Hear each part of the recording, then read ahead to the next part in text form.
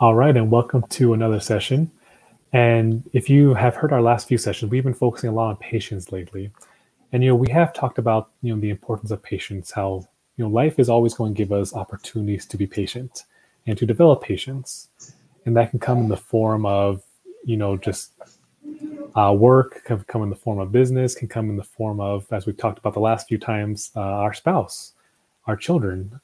How children oftentimes we need patience when dealing with children. We're going to need patience when when you're married. You have two different people coming together.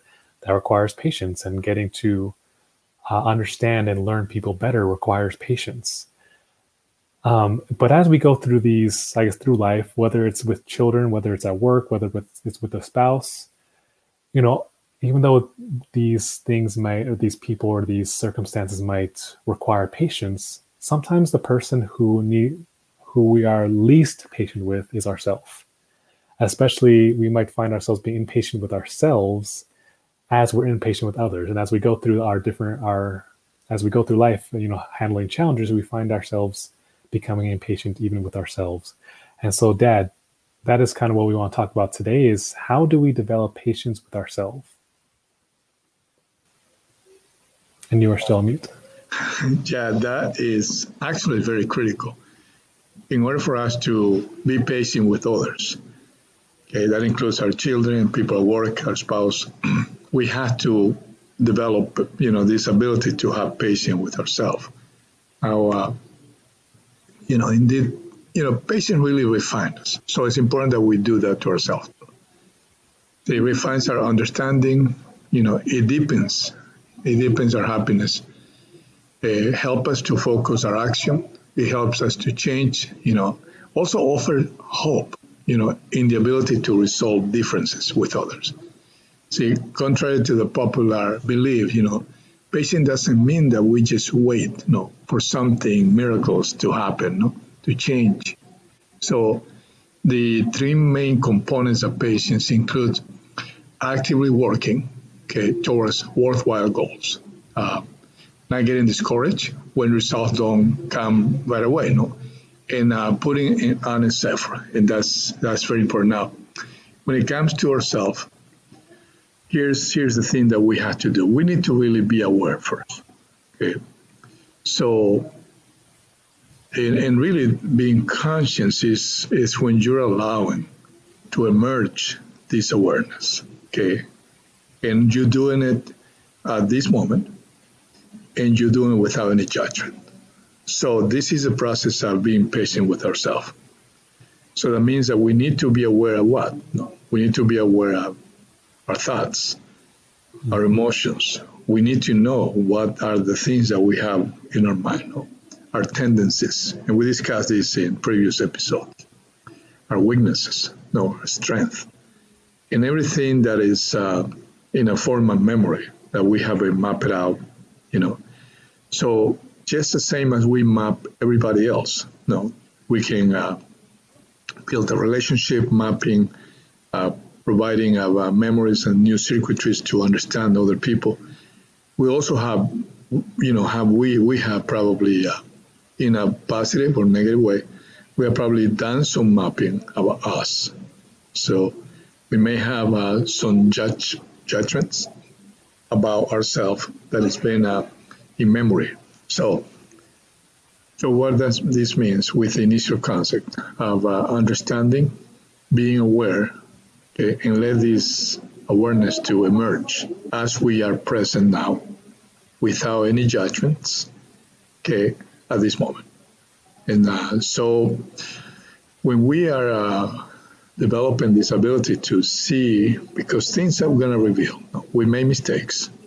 If we don't reconcile these mistakes, then it's going to be memory of those issues.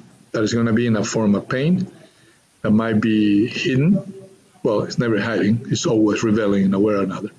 So when these things emerge, so we need to develop this ability to see that, to see what's happening without judgment now, and also we need to let this emerge, whatever emotion comes along, and this is something that requires practice.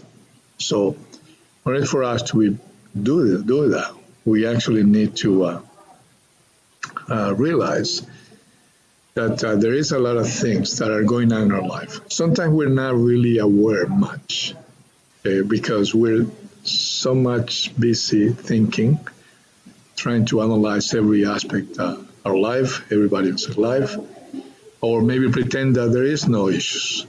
And then this condition actually doesn't allow us for us to notice the situation that's taking place. Okay, that is a bad formula for really trying to have freedom. This internal freedom that we spoke before. They're related to actually that, to have the ability to see when something arises, a thought, an emotion, okay, that comes after perhaps a mistake, or perhaps just arise because we are exposed. Okay, and this is a unique thing about learning how to do this, because we are in contact with the external world. So there's always going to be a stimulus. There's going to be a stimulus through our eyes, through our ears, through our sensors in the skin, smell, taste. So when we're aware of things, it is like a love affair with the world. So you're in contact with nature.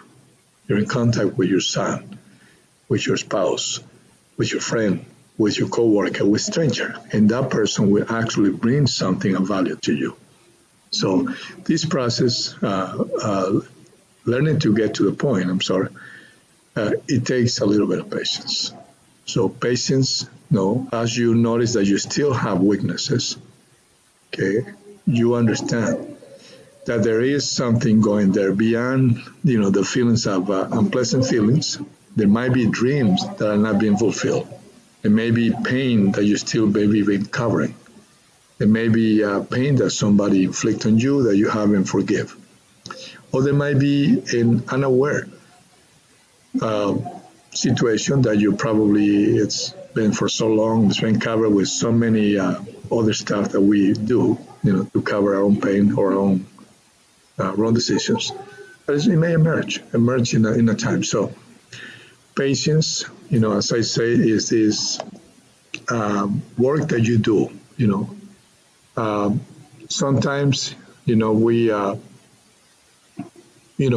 trying to react negatively, we hold emotions, the emotion that we feel inside,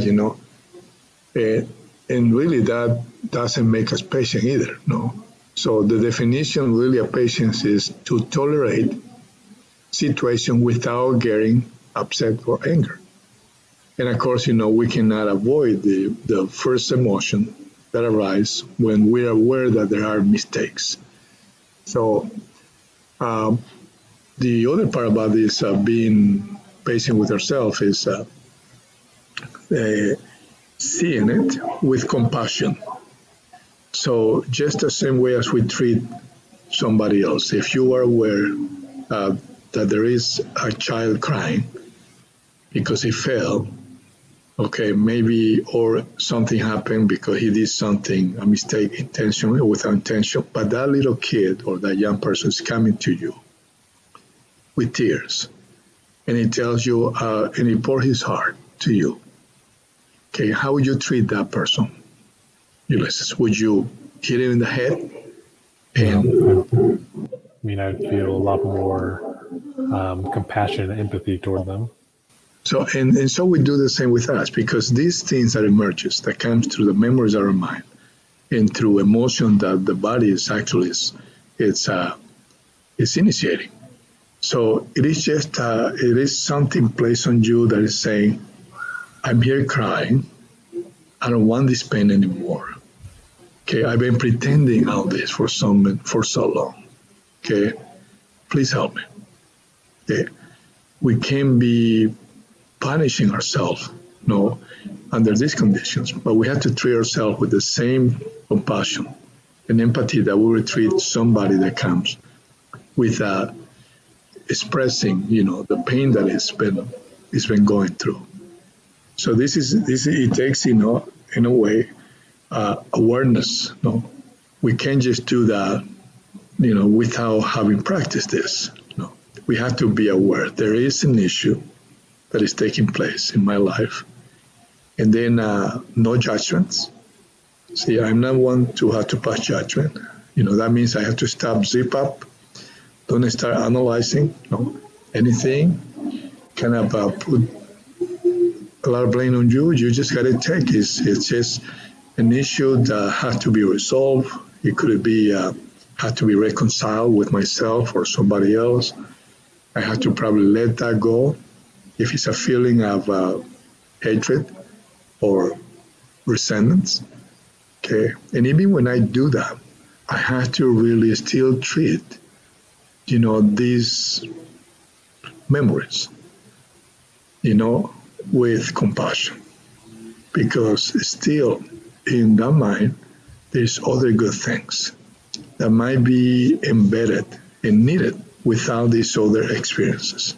So I can't just get rid about me and say, how stupid, I am. I never can do the things right. This is horrible. I'm a bad person. I mean, you are attacking everything on you, and that is pretty unfair. And that unfairness is going to produce a lot of more pain. And it's like a cycle where you stay, kind of on the same place with a magnified feelings of suffering. Okay, and of course, that is a formula for disaster. It's a recipe to make it worse. You're never going to get it better that way. So we are, again, we look at the situation, we practice to let the conscience and awareness to emerge. And you do that when you are present, okay? Focus your attention, no judgment to whatever arises from you, And it could be a thought, it could be a memory of your mistake, it could be a memory of something else, whatever it is that is unpleasant. You might be aware of your weaknesses as you go through this. So no judgment, and you just pay attention. Then you move to the empathy side, where you actually, you actually feel it, the pain, okay? Not the cover-up pain, not the pretend it's not there. No, you just feel the pain of that experience. But at the same time, you move immediately so you don't get stuck into these feelings of shame, or these feelings of suffering. So you move into compassion. And that's when you take, whatever is emerging there, knowing that information that's emerging, whatever mistake from the past, it's coming now. It's also needed with good things, with dreams and aspirations, with, other things, goals, with needs, and you see that, this young man, this person last year, okay, he made a mistake.